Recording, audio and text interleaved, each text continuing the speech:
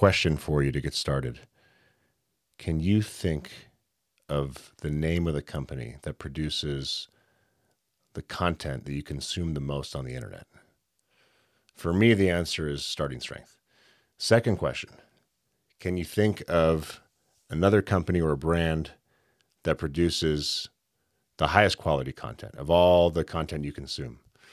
For me, that's Starting Strength. So I show my support by subscribing to the network. It's $8 a month. You can sign up at network.startingstrength.com. If you can afford it, if it's no big deal. If $8 a month is a lot of money, don't sweat it and just keep listening for free. Speaking of the rich and the poor, if you're the former, you might be able to afford our gyms. But the good news is the first session's free. It's a free 30-minute coaching session. And if you mention this ad spot at any participating gym, you will get a free 30-minute coaching session. So those are our ads. We are sponsored by ourselves. On with the show. Mildly entertaining, somewhat obscure guests, relatively interesting topics, semi-professional production quality, reasonably well-informed commentary, a great value for the money, hundreds of fans all around the world. It's the Starting Strength Gyms podcast with your host, Ray Gillenwater.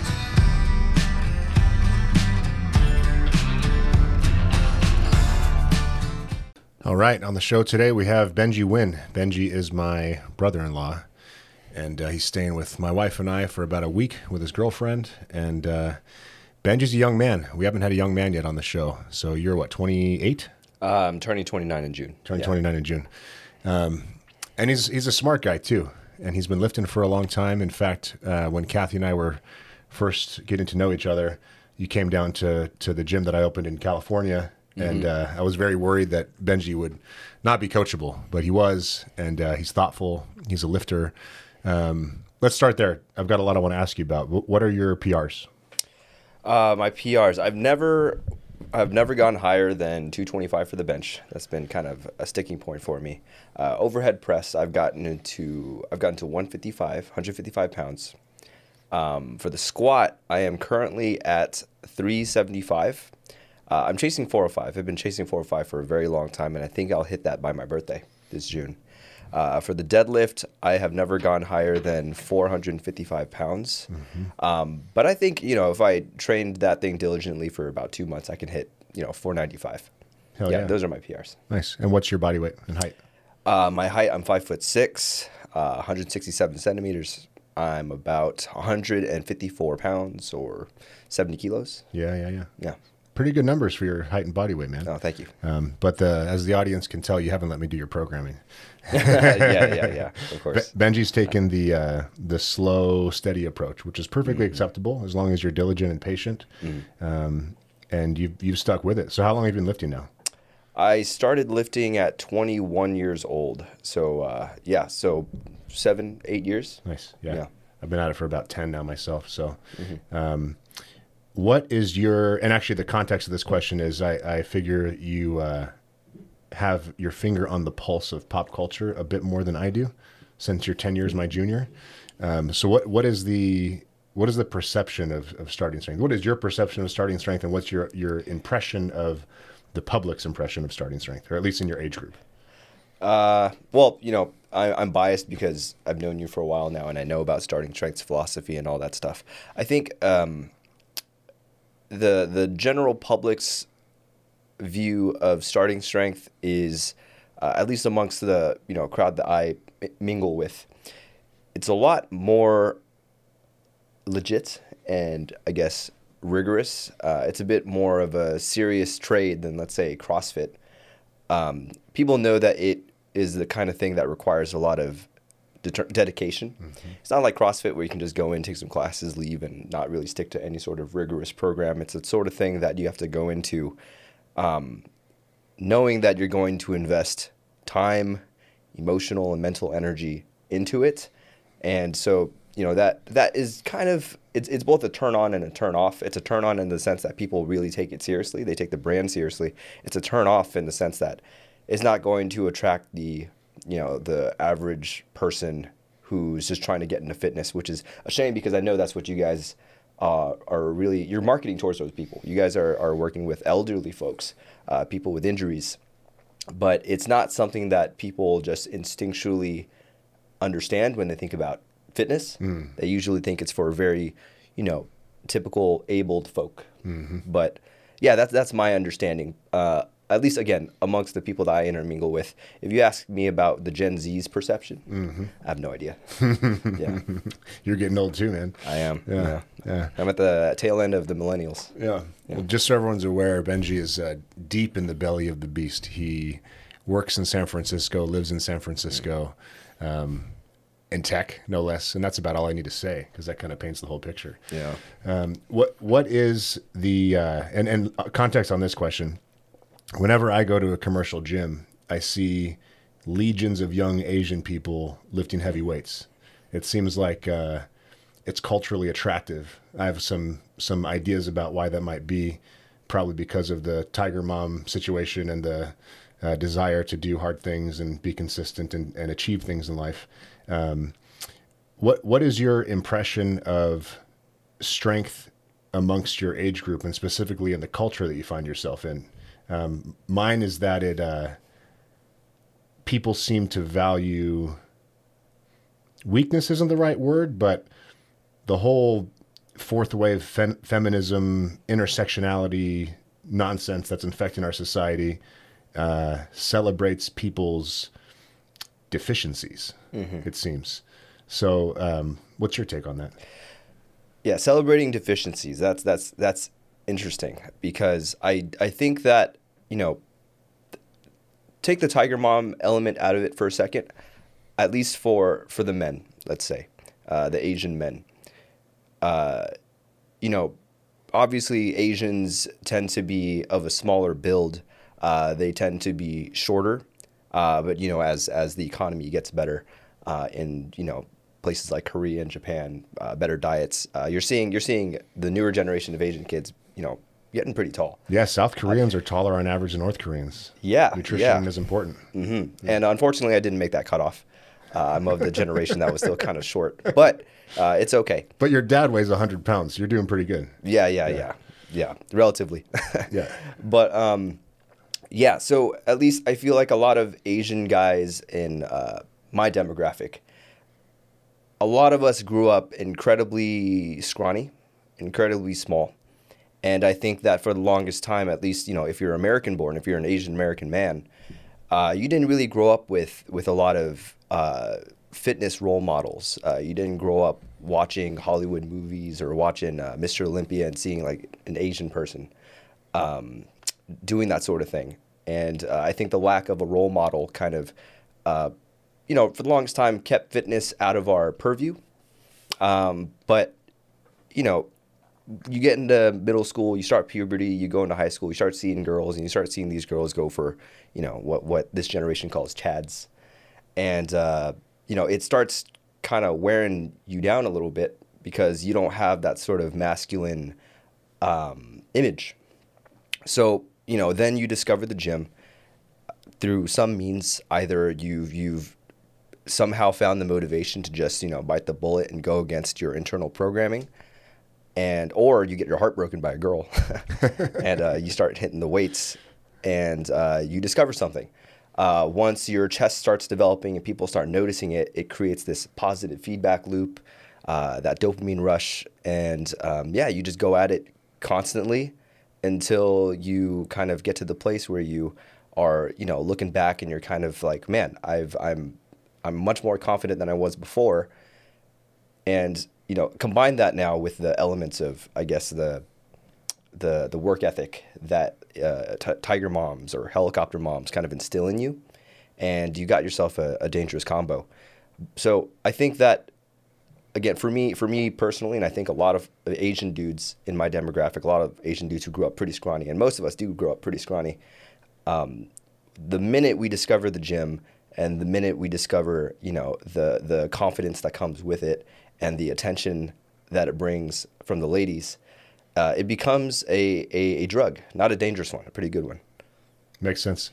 So you're speaking in general terms because my question was kind of general. Let's get specific. Tell me about your story. So tell me specifically what was going through your head when you started lifting weights, and the ways that it's benefited you, and also if it has any downsides. I'm interested in hearing that as well. Yeah. So my story specifically, it goes back quite a bit. At middle school, people start hitting puberty. All your friends outgrow you in height. And then one day, I was the kid who, five guys, you and your friends get into a car because, in high school, someone gets a driver's license. You guys all want to go somewhere together. The minute, this is what I got a lot. It's like, oh, Benji's the smallest. He gets the middle seat in the back, right? Benji's the tiny one. And it, at the time, I kind of took it on the chin. I didn't let it bother me too much. But over time, it started getting, it started digging its claws deeper into my subconscious and made me incredibly insecure. I remember in middle school realizing that my build was I was a lot thinner than all the other guys. And so what I did was I put the layers on. During hot summer days, I would wear like 3 sweaters. I kid you not, 3 sweaters on a 85-degree day. And people would call me crazy. People were like, dude, why are you wearing a sweater? I was like, oh, I get cold easily. And so those were my excuses for the longest time. And I would always wear long sleeves too because I was kind of insecure about how small my wrists were. And going to the pool and all this stuff with girls, like I didn't want people to see how skinny I was. I had curves, which was, I was insecure about that for the longest time. What do you mean curves? Curves, like, about the waist. You had an hourglass figure. Oh, right. Okay. Yeah, I had an hourglass figure. And as a dude, that's very emasculating. Yeah. So again, I piled on the layers. But I never really thought, again, to go to the gym because it wasn't really in my programming. Fitness wasn't really ever a thing that I thought about. Then college came. I was still that skinny kid. No female attention, which took a toll on my confidence a lot. At some point, I think freshman or sophomore year of college, I kind of just gave in and accepted that, this is my fate. I could be one of those guys that end up single forever. Because I never knew what it was like to have a girl say, I got a crush on Benji, right? I was kind of like I don't know if I'm allowed to say this. I was kind of like the gay best friend for a lot of girls, though. So you say whatever you want. Yeah. I was kind of like the gay best friend for a lot of girls. And so a lot of my friends were girls who put me in the friend zone. But, it was fine at the time. Being around a lot of women who are kind of they're generally more compassionate, a bit more in tune with their emotions. It kind of helped me navigate my emotions a lot better. And then, I remember you met my ex. Her name was Cindy.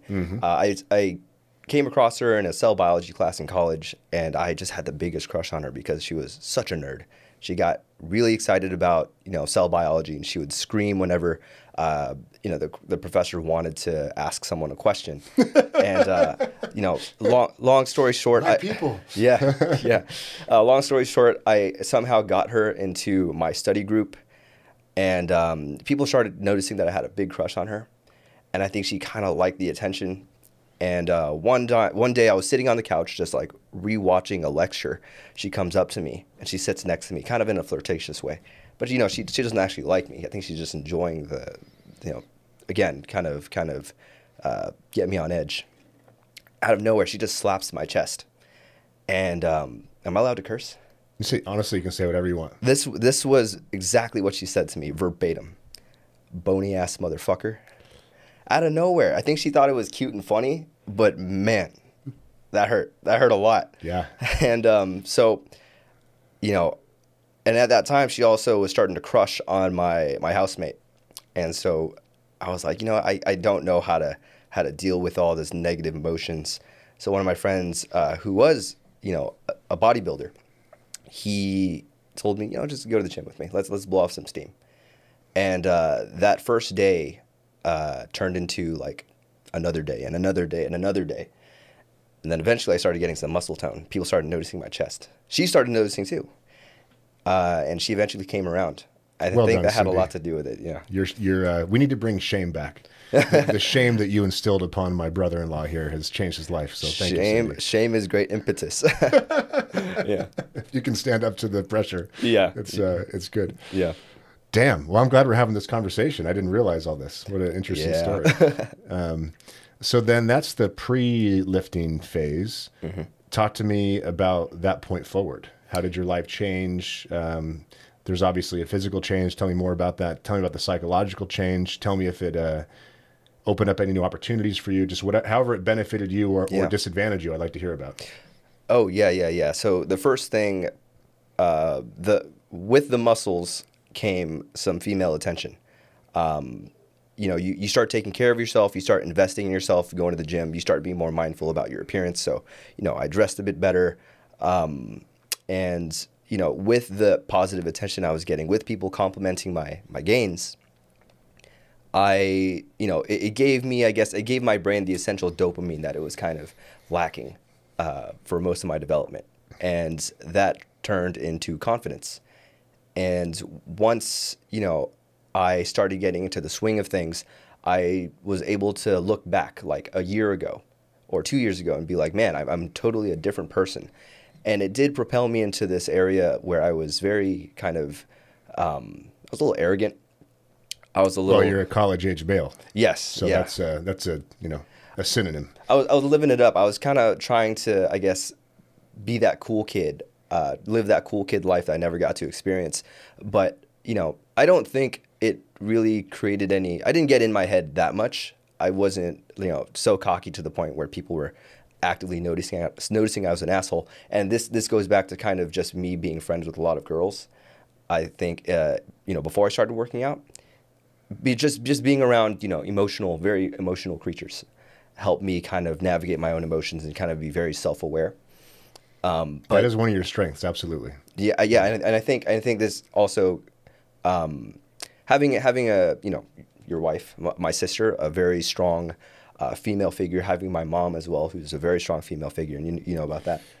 Those two women are forces to be reckoned with. Yeah, your mom is 5 feet of fury, man. Yeah, she is a powerful woman. Mm-hmm. I've told Rip and Steph about her because her presence, the way she walks, she has such a commanding presence, and she's only 5 feet tall.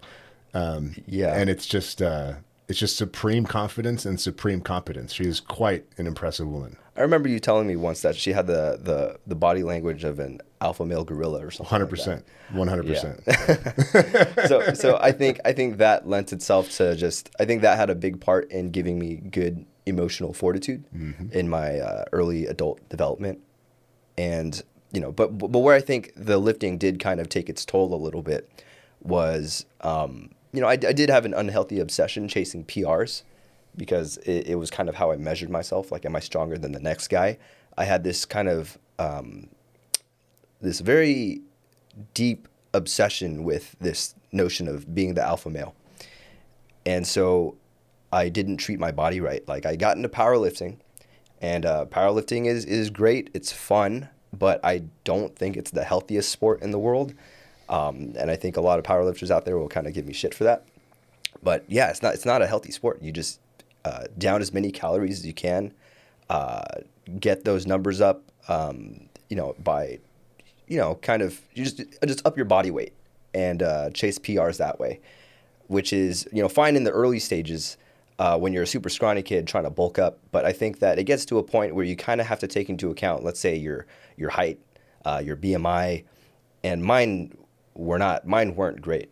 And I know BMI is not the most accurate indicator of health, but it does give you a general idea. When my BMI said that I was overweight, I kind of just, said, that's BS. BMI is bullshit. My family started calling me out on my weight gain. What did your mom call you? A mushroom head or something? Yeah, she called me a mushroom head. She said I looked like Kim Jong-un at times. But I had a girlfriend at the time, and I was feeling good, and I was lifting heavy. I didn't notice anything. Yeah. Just let me pause you there real quick. Yeah. I agree with you, by the way. I think that what we do, as you know, is not powerlifting. We do strength training. There's a difference. Yeah. And if you're a scrawny kid, you need to gain a bunch of weight, you should gain a bunch of weight. And you could do that rapidly as long as the weight on the bar is going up just as rapidly. Yeah. Once you achieve your point of diminishing returns, a lot of people, myself included, have trouble realizing that you are not going to make muscle gains as fast as you used to. And so if you keep trying to gain weight as quickly as you used to, that weight gain is going to be primarily fat. Will that make you a better lifter? Yeah. Is that overall best for your health and longevity? Probably not. Yeah, and the starting strength doesn't try to push you into chasing PRs the same way powerlifting does. Because powerlifting, there's these competitions, and there's this notion of the 1K club. I'm not sure if starting strength has a similar thing. We have a 1,000-pound club, but we use the press instead of the bench because we're men. I do agree with that. By the way, I think the press is much more of a rigorous, manly lift than the bench press. It's more practical too. Yeah. And also, I mean, if it means anything, the strongman competitions, they don't test bench press. It's all overhead stuff. The PR is really important for us. The PR is the measure of progress. The difference between a starting strength training focused PR and a powerlifting PR is the powerlifting PR is competitive. And when you're competing, you're willing to make sacrifices in order to achieve the goal. And sometimes those sacrifices might be at the expense of your overall health, your body fat percentage, and maybe your joint health, let's say. And for our purposes in the gym, we are not making those trade-offs unless on the rare occasion we're helping somebody prepare for a powerlifting meet. But if we're ever faced with the decision in our gyms of, do we push this person harder and potentially hurt them, or have them gain more weight than they need to and get to a body fat percentage that isn't good for them, then the answer is, of course, to not hit that PR and to organize their program more appropriately to help them make steady progress over time and achieve the goals that they set out to achieve, which for 99.9% of our members is not to set PRs in the USAPL. Yeah. And also, like I said earlier, you guys are, I mean, it seems like your forte is helping, I mean, you guys help pretty much anybody, but you guys put special attention to people who are, either middle-aged women, people who are elderly, people who have some sort of disability. And so, I mean, it says a lot about just the priorities of the folks in starting strength. And you guys, don't skimp out on form at all. Like I know. Ripito would have my head if we allowed that. Yeah. Yeah. When he and I were negotiating the deal in the early days for the franchise gyms, he was absolutely adamant that no one can squat high in these gyms. That was his number one priority. No one can squat high. Yeah. And I love that, and I respect that, not just because of the adherence to rigorous standards, but also because it reminds me of, I think it's Van Halen that has a clause in their touring contract that says you must have a bowl of M&Ms and no brown M&Ms or something ridiculous like that, right? Yeah. Is it because they don't like brown M&Ms? No. It's because they want that level of detail and specificity because the experience they're trying to create is so specific and the needs that they have are so specific that if the person that is hosting them is not able to deliver that level of quality to that level of detail, then they will not play that venue. Yeah. And I that is Ripito through and through, which is great because it sets the bar so high, even though we low bar squat. And we all have to achieve, pardon the shitty pun, I'm a dad now, and we all have to achieve that level of excellence, which is great. Yeah, and I one thing I hope for starting strength in the future, and I fully trust that you guys will, I guess, maintain this level of quality, is this keeping, I guess, being strict with those standards matter because let's say in powerlifting, it's kind of like CrossFit.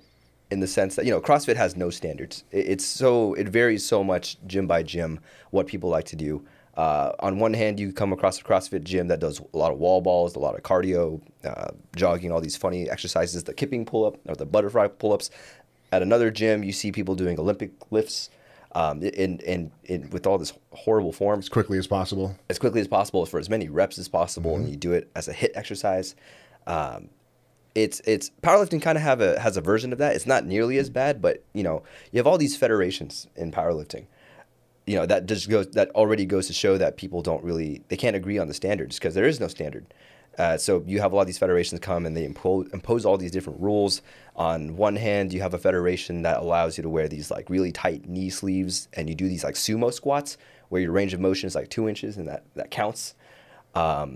You compare a sumo deadlift with a conventional deadlift, and if two people in the same weight class, if the dude that does sumo gets a greater total than the dude that does conventional, even though there's like a 5 pound difference, then it's unfortunate that the sumo guy gets it. And to be clear, I am a sumo hater. It's a fantastic exercise on its own, sure, but I think it's kind of ridiculous that you're judging a sumo and a conventional within the same vein. Well, it's just a loophole.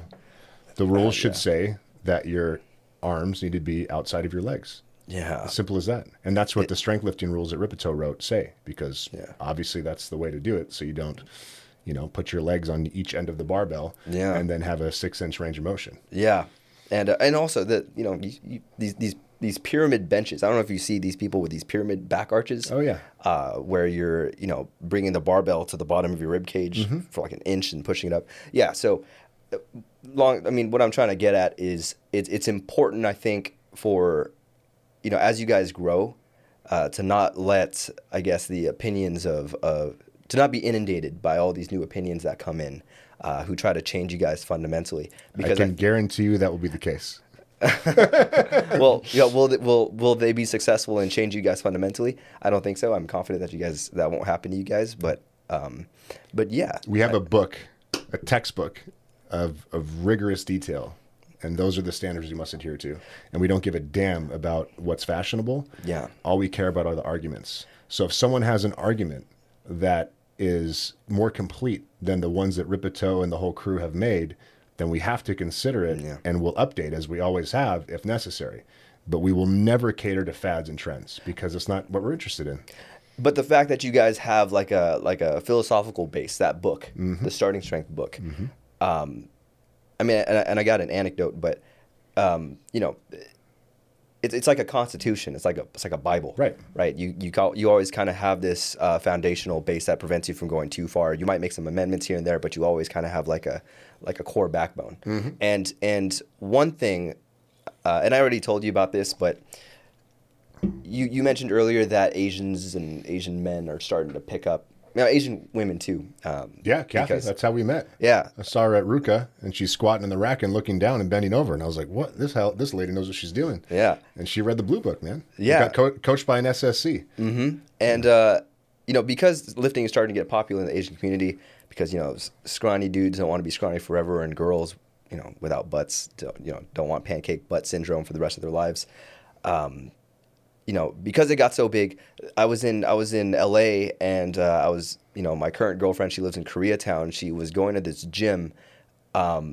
She takes Instagram stories, Instagram videos of her doing her lifting exercises, and I noticed someone in the background doing a squat that looked, very kind of eerily similar to the Starting Strength squat. And then I checked out their Instagram page, and I saw people doing overhead presses. Then I looked at it, and I was like, the hand placement, the elbow placement, the hip thrusts, this looks like Starting Strength. Oh, yeah. I can guarantee you that they read the Starting Strength book, and they based their entire philosophy around it. And lo and behold, I got a hold of one of the gym members because I was interested in a session just to get to know what they were doing.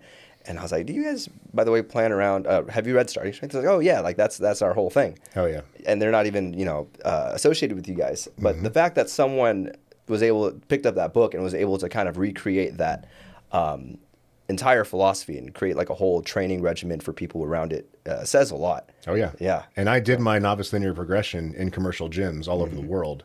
And so you would see someone squatting, pressing, and deadlifting. Yeah. And, same rep scheme and same relatively similar form, at least their best interpretation. And it'd be like, starting strength. Yeah. Nice. So this was years ago, right? And now it's bigger than ever. It's the same feeling. I imagine it's the same feeling as like, when you're a kid, you're wearing a metal shirt and you see another kid with a metal shirt. And you're passing by, you're like, hey. Part of the community. Yeah. That's right. Yeah. Well, so I sidetracked you there. You were completing your story about the way that lifting weights had benefited you in all the different areas. A lot of benefits. Like I said, the confidence, the ladies. But yeah, overall, psychologically, it was me just taking care of myself. And when you invest in yourself, you kind of always have a way to kind of ground yourself again. It's a great stress. It's a great outlet for stress. But the detriments was, like I said, I was chasing an unhealthy lifestyle. I was just putting anything down my mouth to gain weight and up the pounds, up my PRs. And then, yeah, I think I started getting some headaches, and I was in New Orleans with my ex at the time, and I just did a blood pressure test because she wanted to do it for fun. And I came in thinking that, I'm the healthiest dude in the world. Like I'm as healthy as a horse. I did my blood pressure test, and I was hypertensive. I was stage 1 hypertensive. And I was like, what were your numbers out of curiosity? Oh, it was pretty high. I think it was like 161 over, I forget the bottom number. Multiple data points or one data point? I did it multiple times. Yeah. Yeah. I mean, I didn't just do it there. Like I was working at a doctor's office at the time. I got one of those, I forgot what they're called. Not stethoscopes, but the blood pressure things. The sphygmomanometer. Yes, sphygmomanometer. Yeah, something like that. I've looked at that word many times. I've never figured out how to pronounce it. Yeah, I don't know who's naming these things. But yeah, and I was like, what the heck? Like I thought it was healthy. Mm-hmm. This might explain my headaches. And then I actually went to do a health checkup. The first one in a very long time. I didn't grow up really, going to doctors. It's not really what, traditional Asian moms do. Probably why their kids are so healthy. Yeah, I got another story about that later. But yeah, I went and he told me, he's like, dude, like you're kind of unhealthy. Your blood pressure's really high, and I think your heart is working really hard to perfuse all that blood across your visceral fat on your organs. And yeah, and then I had to start losing weight, and the numbers went down. I got a lot weaker with it, and that was very demotivating, very discouraging, because my confidence was kind of tied to those PRs for the longest time, and that kind of took a toll on my mental health for a little bit. And yeah, I think that was the detriment. How did you overcome that? Because that seems like a useful lesson to learn, to not attach your self-worth to your performance in an activity. Have you overcome that yet? What's your story there? I have overcome it. I think there was a period in my mid-20s, and you were there for like, you were there for a good portion of it, actually. There was a period in my 20s. It was like the darkest period of my life. I had worked most of my life to get into medical school, but then I decided it wasn't the path for me.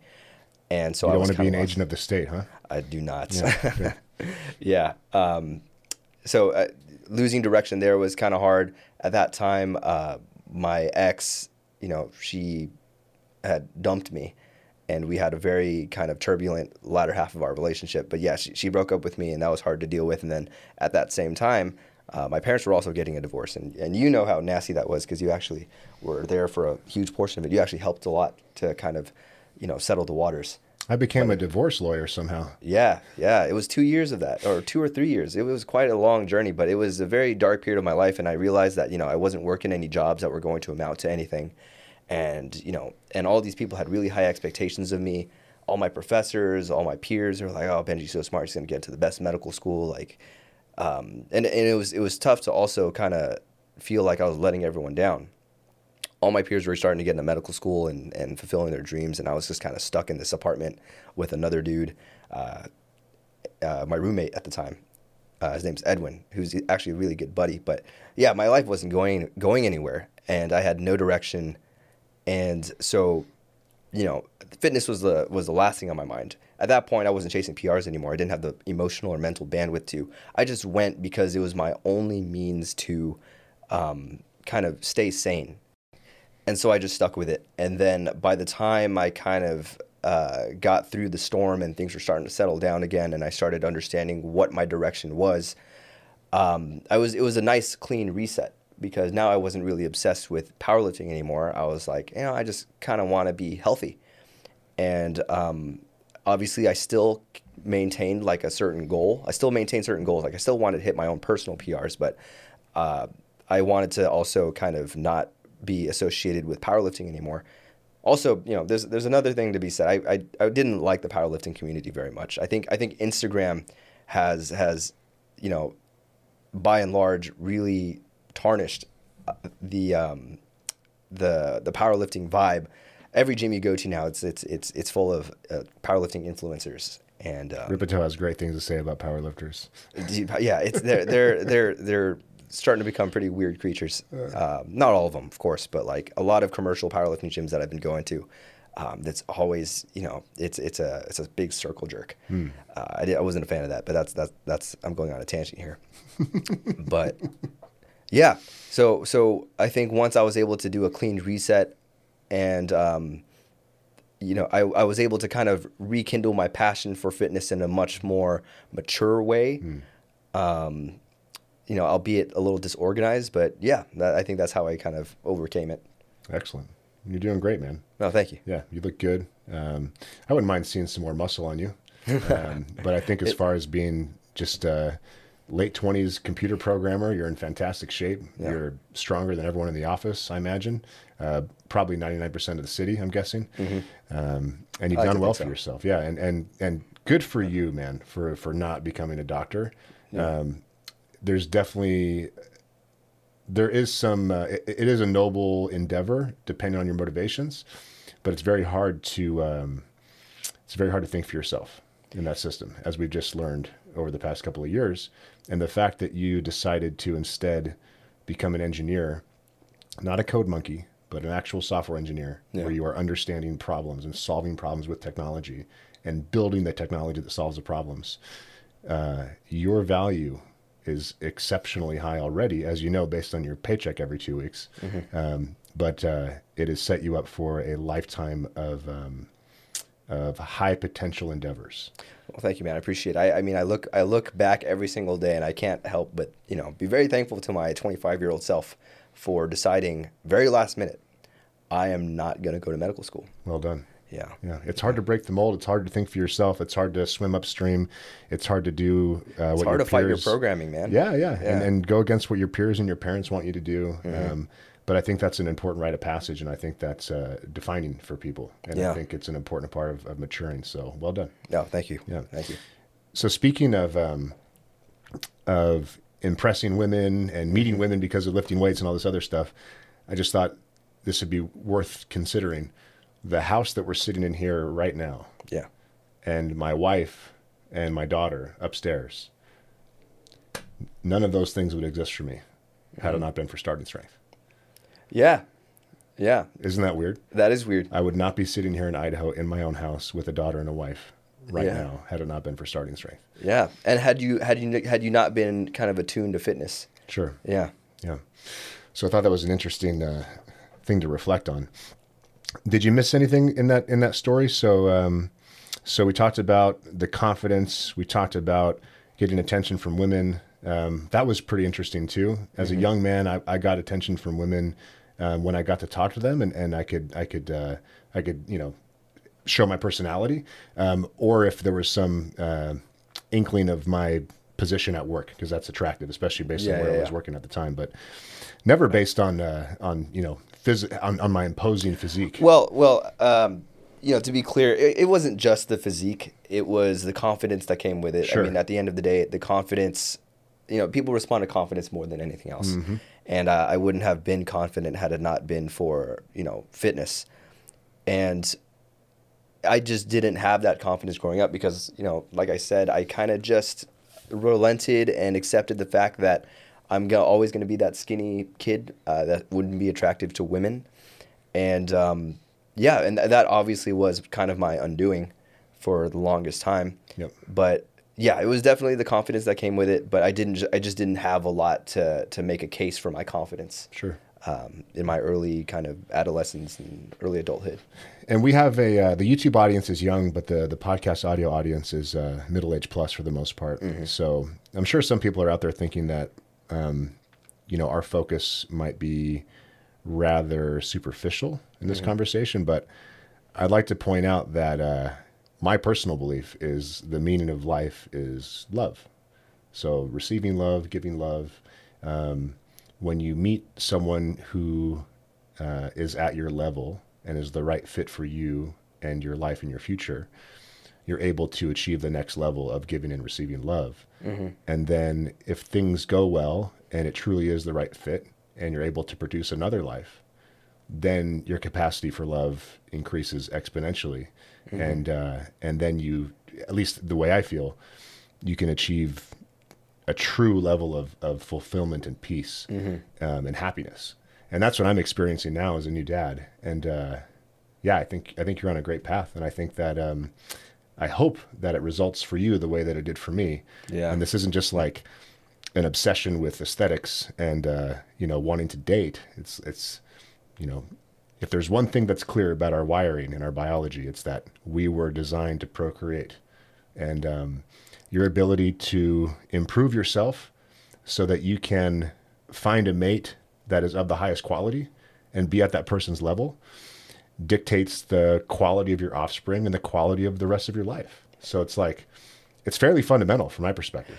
Yeah. So, I mean, you bring up the point that, on the surface, this might come off as very superficial. Like, this is all just a means to an end and that end is ladies. But, I think it's more than that. I think for me, it's more so the story of just the development of a young man. And I see this in a lot of my younger peers, my younger cousins and all this stuff. But, I think you and I had a conversation the other night about how, if it bodes well for you if you kind of lean into your nature a bit. Yeah. In our case, the nature of a man, and I couldn't lean into that nature, being a boy who believed that this concept of a man is so far away from him because, your understanding of a man is, all these chads and getting girls and dating and being in happy relationships and being able to then service your family and all this stuff. That wasn't a concept for me, so I couldn't kind of lean into that part of me, which is fundamentally that of a man. So it working out and all this stuff and gaining that confidence to allow me to lean into that aspect of myself and kind of fulfill these roles of being a man in society, someone who has the confidence to work hard, service his family, and being able to provide for his significant other and his aging parents. That stuff all came with the confidence. So the ultimate end wasn't ladies. That was just one aspect of what it means to kind of be like a traditional man. It was just. Yeah, the means that the end was the confidence and the feeling of being competent enough to, like I said, do good by your loved ones, and I couldn't feel that without feeling confident first. Confidence was the precursor to that. Mm-hmm. Yeah, mm-hmm. Yeah. I'm just glad you're able to think for yourself, because your culture is most certainly not encouraging you to be masculine and to be strong and to be capable and to be competent. And our modern society really lacks a rite of passage. And I think that's a terrible thing, because if we don't push ourselves, we don't know what we're made of. And the fact that you elected voluntarily to go push yourself and do things that are hard is admirable. Speaking of which, tell me about the shirt you were wearing last night. What does that say on it? Share that with the group. Oh, if squats were easy, that one? Oh, yeah. The shirt said if squats were easy, they'd be call your mom. Oh, it was, yeah. I just want to remind you all that Benji's in his 20s, as evidenced by that shirt. Mom jokes are, those are classic. Oh, yeah, mom jokes, that's what she said jokes. They're not off the table for me yet. Yeah. Now that my wife's a mom, I'm a little more sensitive to mom jokes, but... I'll wait till I'm a dad before I give those up.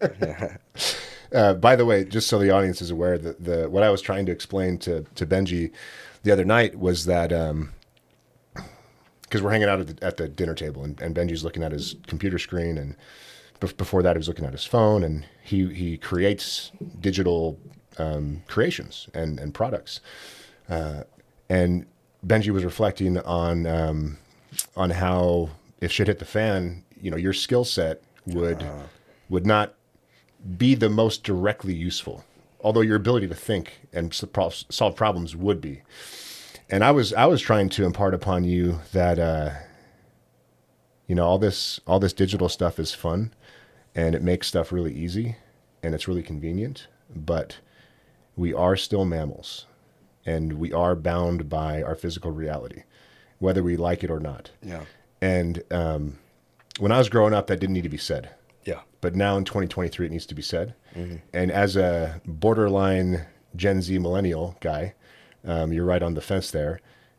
The next generation might have the feeling that the digital world is the real world.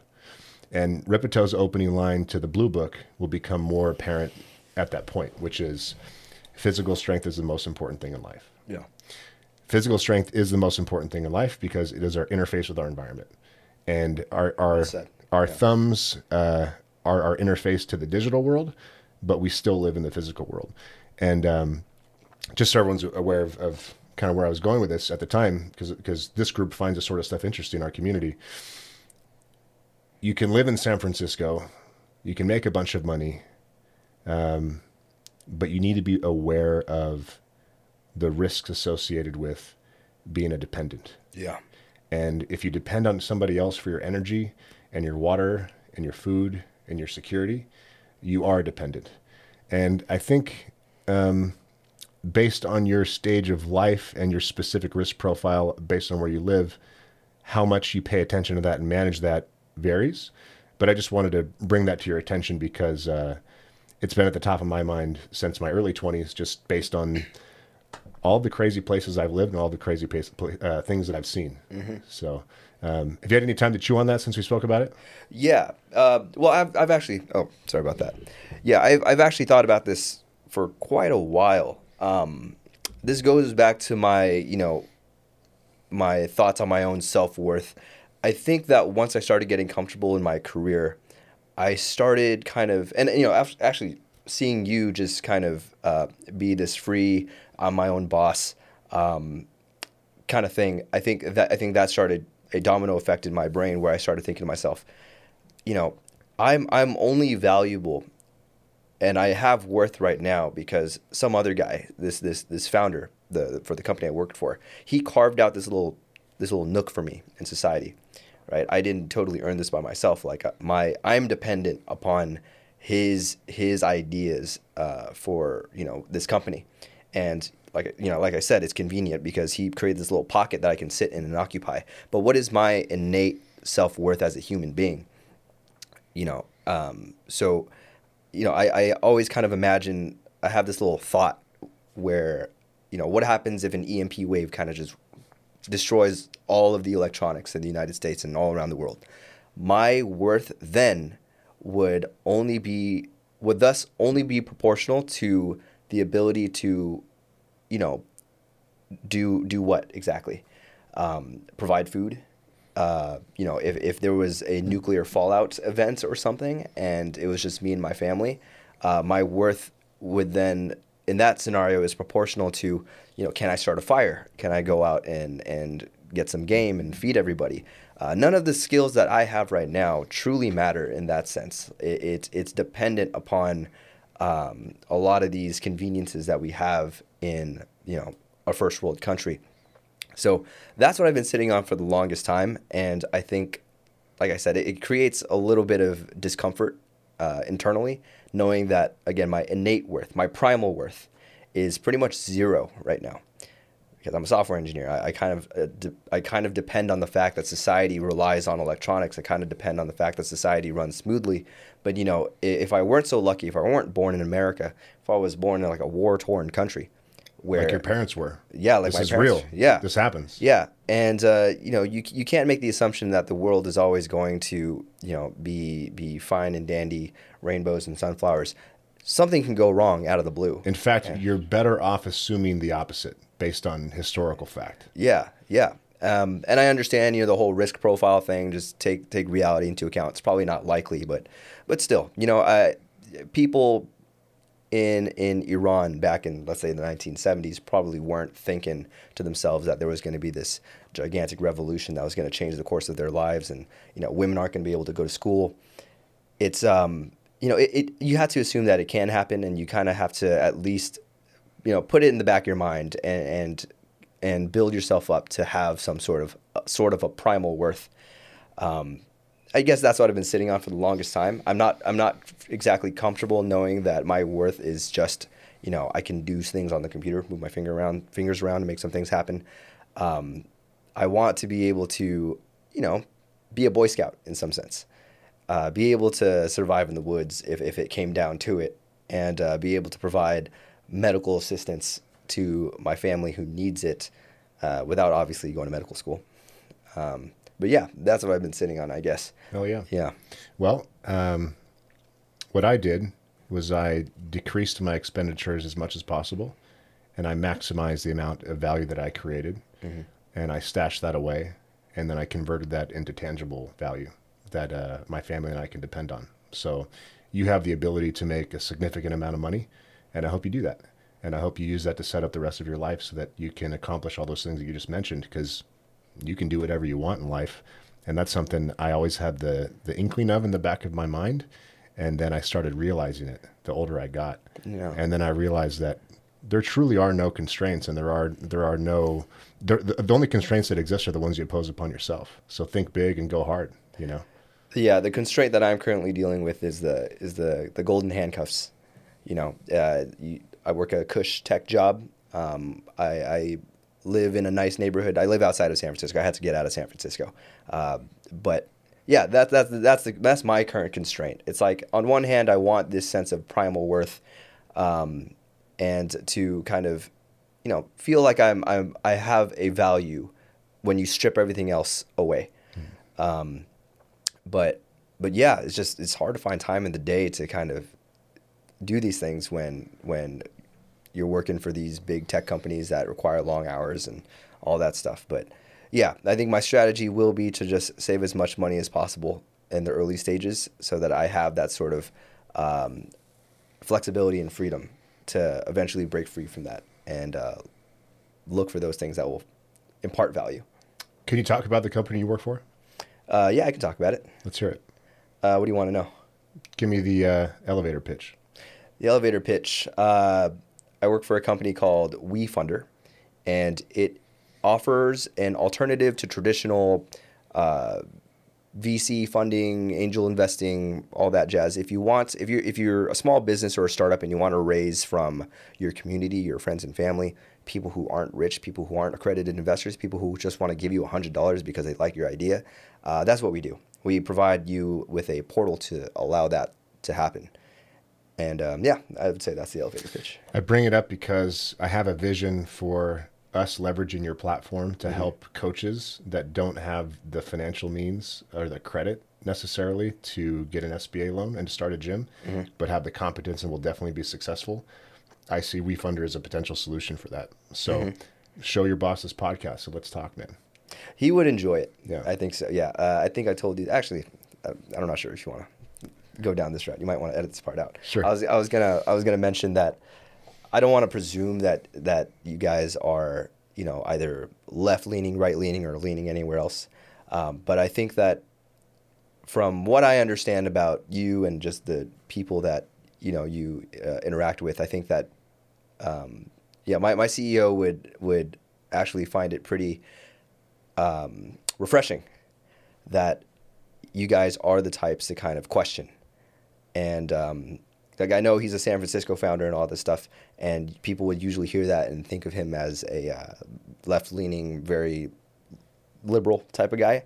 But I think Wefunder, and man, I hope this doesn't get us in trouble, but I think we are a little conservative pocket in San Francisco. And I don't mean conservatives, and we are actually conservative. I'm just saying relative to how far the left has gone today, we are, I guess, to the right of them. American conservatism in practice is just the shadow of liberalism from the previous generation. Yeah. I didn't, that's not my concept. I just recently read a really interesting piece that outlined that I thought was spot on. Yeah. And I think it was on Ripeto's forum, actually, on his COVID-19 thread that has like 4 million views. So I don't care about labels. I just care about people that know how to think and perform an analysis, Yeah. And if you're just the type that goes along for the ride, knock yourself out. But I prefer people that think for themselves and make their own decisions. Yeah, I don't care about labels too, but you and I are kind of at. I think you're a very smart guy. I like to think I'm pretty smart. We can look past the labels. Unfortunately, I feel like a lot of people, the general person, puts a lot of stock in labels. Labels are very powerful. Convenient. Yeah, it triggers a neuron in someone's brain. Tribalism.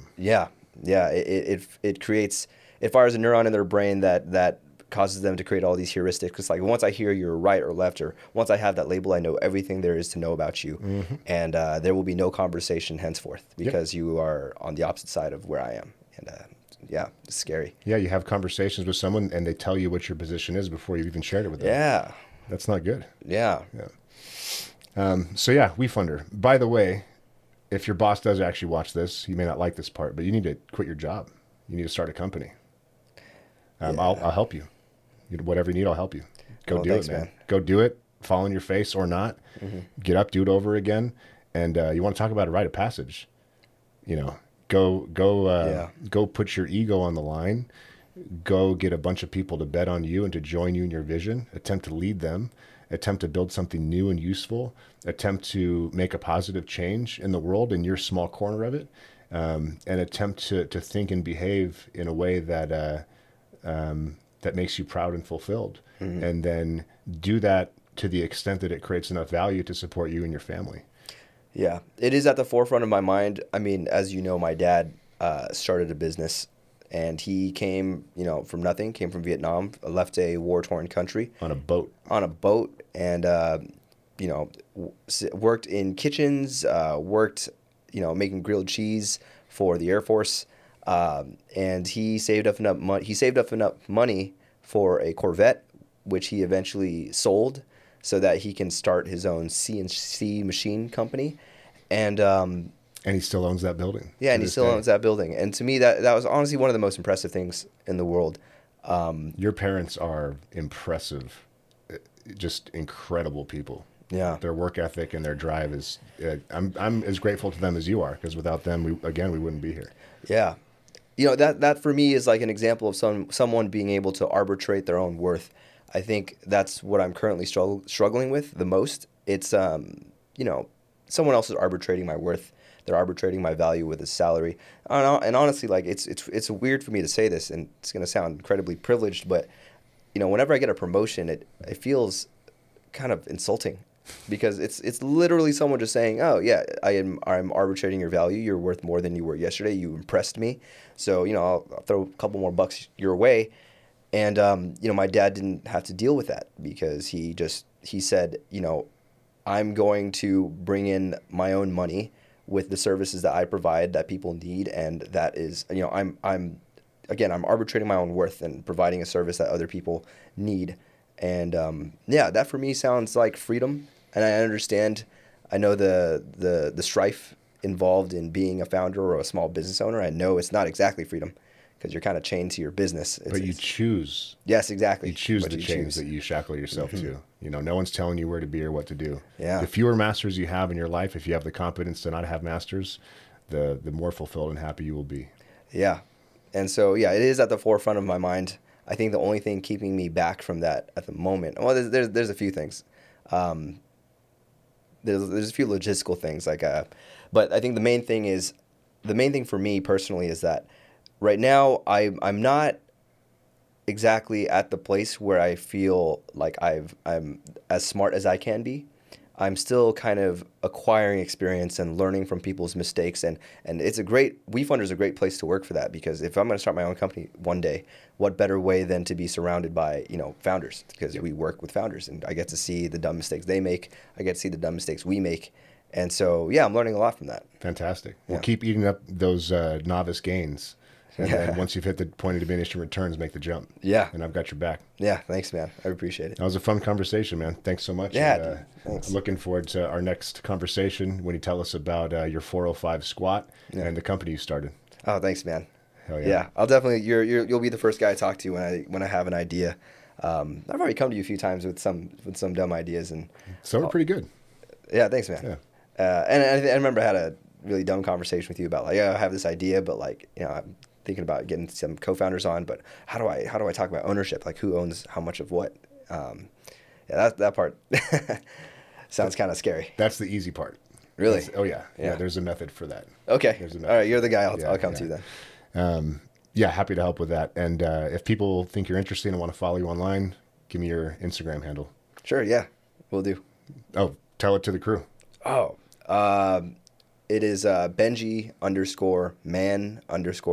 on Instagram. It's really not much on there, but yeah, I'm not much. I'm actually trying to lower my social media presence. I'm trying to get away from electronics and all this stuff. I'm trying to lower my digital footprint in general. I think the internet has way too much information about me, and I just started caring about that. Wait till the AI gets a hold of it, my friend. They probably already have it. We're all man. in big trouble. Yeah. Well, anytime you need a break, come out to Idaho and hang out and reconnect. Yeah. Thanks, man. All Will right. do. It's always a Thanks, blast Benji. here. Yeah. Oh, yeah. All right. See you guys.